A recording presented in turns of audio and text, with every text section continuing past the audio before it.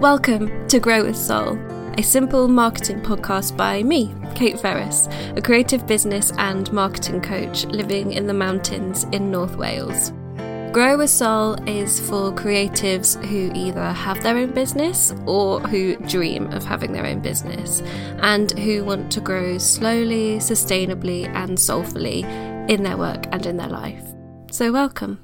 I'm so glad you're here. Hello and welcome to episode 61 of Grow with Soul.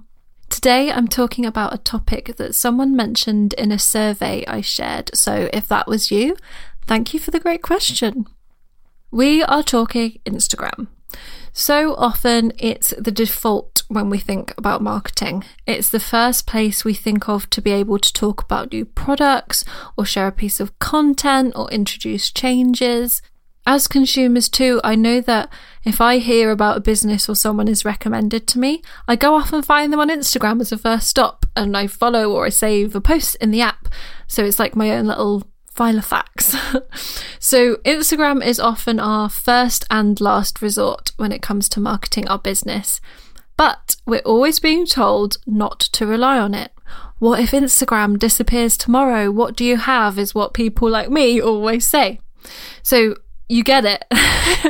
It's not good to have all your eggs in one basket. But how do you actually get the eggs out? How do you move people away from Instagram and onto your own channels? Here's how I approach marketing conundrums like this.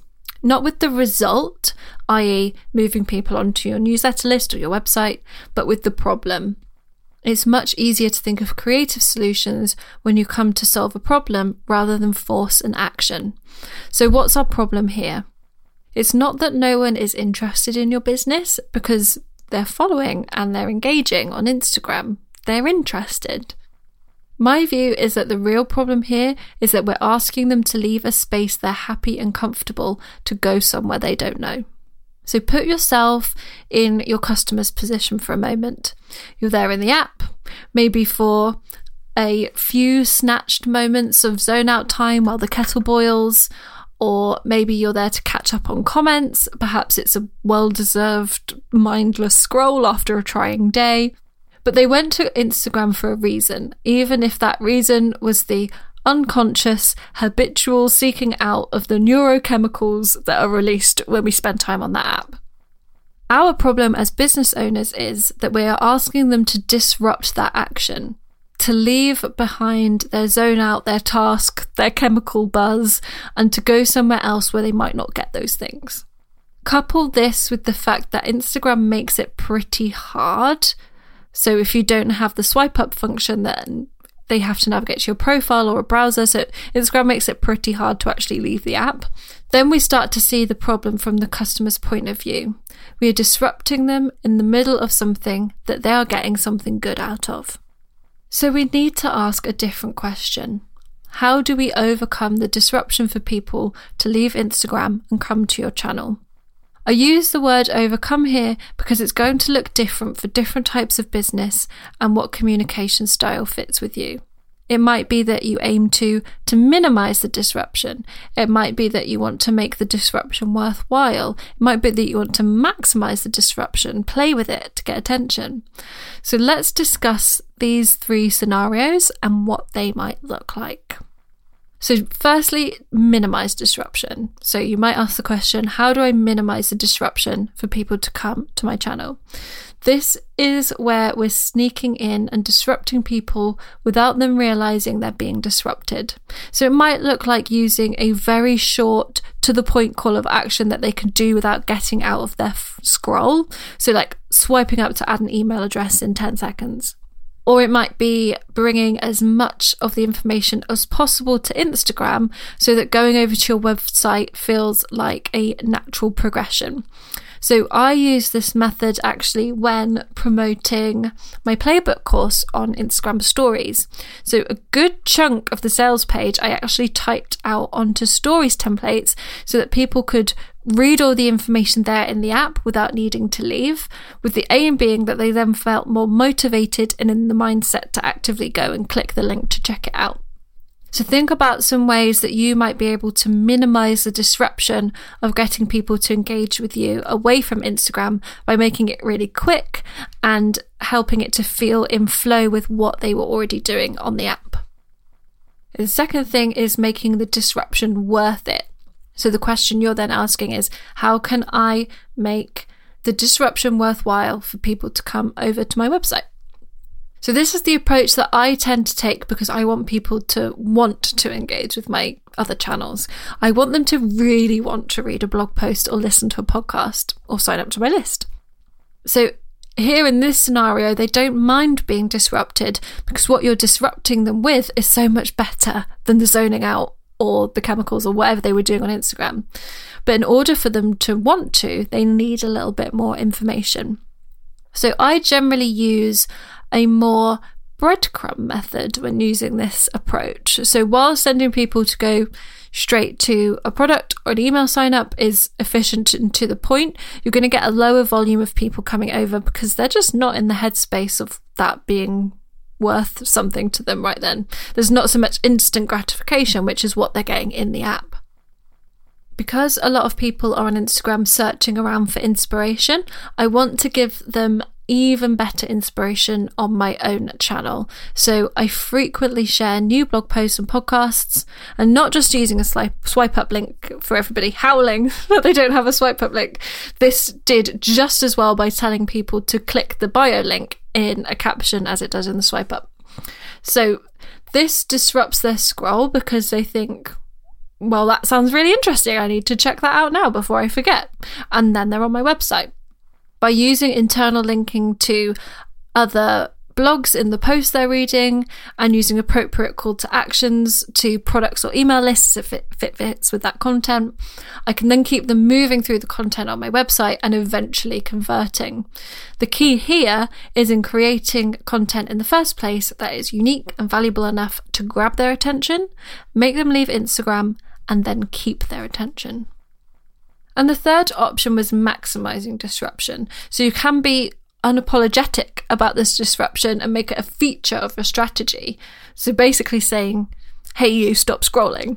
So I'm thinking here about the Audible ads with one orangutan playing on a phone and another one listening to The Art of War and completing a Rubik's Cube. So they always make me super conscious that I'm on my phone and could probably be doing something more worthwhile. Or you often get ads for mobile games where they kind of trial the game and it's maybe a brain training one or something, and it provides a similar but different kind of experience that you were having with the scroll, and you kind of think, oh, I'll go over there. It's hard to do this without passing a value judgment about phone use, but that might be what's just right for your business. So maybe your target customer is somebody who takes phone detox, or maybe one of your big selling points is getting people off social media, which could be true whether you're a life coach or you sell craft subscription boxes. So you may want to choose and stick to one of these methods for disrupting the scroll, or you may mix them up, which I tend to do, depending on the occasion and what feels right. Whichever strategy you go for, however, there are a few rules of thumb that apply for each. So first of all, make it clear what you want them to do. This is not the time for waffly, apologetic calls to action. It can feel awkward telling people what to do, but as humans online, we actually really like signposts. We like to be led by the hand and have a surety about where we're going. I know that people mock the old link in bio in captions, but have you been on a website where the menu navigation doesn't work, or there's not a hyperlink to a new page where you kind of expect one and you want to kind of click but it's not there? It throws you off a little bit and it feels frustrating, and you leave the website because you can't make your way around it, even though it's quite likely that the website owner thought, oh, it'd be obvious, you just click there and there it goes. Don't want to patronize people. But a smooth process means there's less thinking time for the user and less opportunity for them to change their mind. It's the difference between them thinking, oh, that blog post sounds interesting. Now, where do I go to find it? Oh, they've not included a link. Oh, I'll have to go to their bio. Oh, actually, I can't be bothered. I've seen this thing over here. It's the difference between that and, oh, that blog post sounds interesting, there's the link. And then they're reading. Make your calls to action simple and to the point so they're recognisable as signposts to somebody scanning a caption, and don't mix them up. A temptation can be to give people lots of options. So, oh, you can read it now over here, or you can wait for it to come out in my email newsletter, which you sign up to over there. But that's just too much to compute, and they just carry on scrolling because they're like, I don't know what you want me to do. So choose your call to action and own it. The second rule of thumb is to make it easy for them to find what they're looking for. So similar to the last point, it's got to be easy for them to find what they're looking for, but it's important to not overcomplicate this too. So one of my personal frustrations on Instagram is super specific Linktree links. Quite often I find an account that's caught my attention and I just want to go to their website, get the full experience, see what they're about. But their Linktree is kind of crammed with links that go to external pages or lead pages, and I just can't figure out how to get to their website. And I always just leave. So that's also the case for bio links, which are like shop the feed, but you can't shop anything else other than what's on their feed. So while I think there are some situations where Linktree type solutions are the right option, I think that 90% of the time they act as a barrier to getting people to your website. It's just another level of decision making for the customer to make of which one of those options to choose, and another point at which they can give up and go and find something that's not mentally as testing. I much prefer a start here style page on your website. So I've got one in my Instagram bio if you'd like an example. I'd say that mine is probably a more complex version, but essentially you just want a page on your website where you can link to your latest blog posts, new products, basically anything that you'd put into a Linktree, but crucially, the person is already on your website.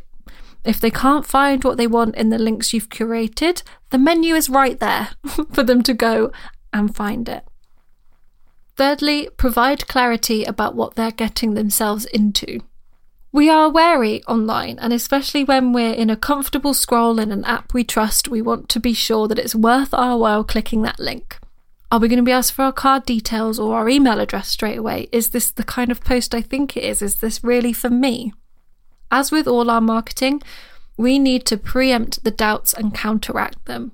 This is the difference between sharing a story with new blog post and sharing one with a short paragraph of what the post is about. The latter option gives someone more clarity about what they're going to be getting into and that, yes, it is for them. So eliminate the unknowns while still being enticing and inspiring. Lastly, be scroll stopping. Ultimately, this is the main aim. We've gone into some more complex ideas in this episode, but if you take one thing from it, this is it. Be scroll stopping. This is the starting point for getting people off of Instagram and over onto your channels. Be so interesting or insightful or entertaining or beautiful that you stop them in their scroll. What this looks like will vary from business to business and from person to person. In order to figure out what this might be for you, start with your target customer. Think about what they are doing on Instagram, who their favourite accounts are, what are they there in the app for? Are they lovers of quotes? Do they prefer interiors imagery? Are they more into captions and photos? Is a messy desk going to grab them more than a tidy one? So look at your most engaged with photos to give you an idea. Look at the accounts that are inspiring to your customer. Ask your audience what kind of content they love on Instagram.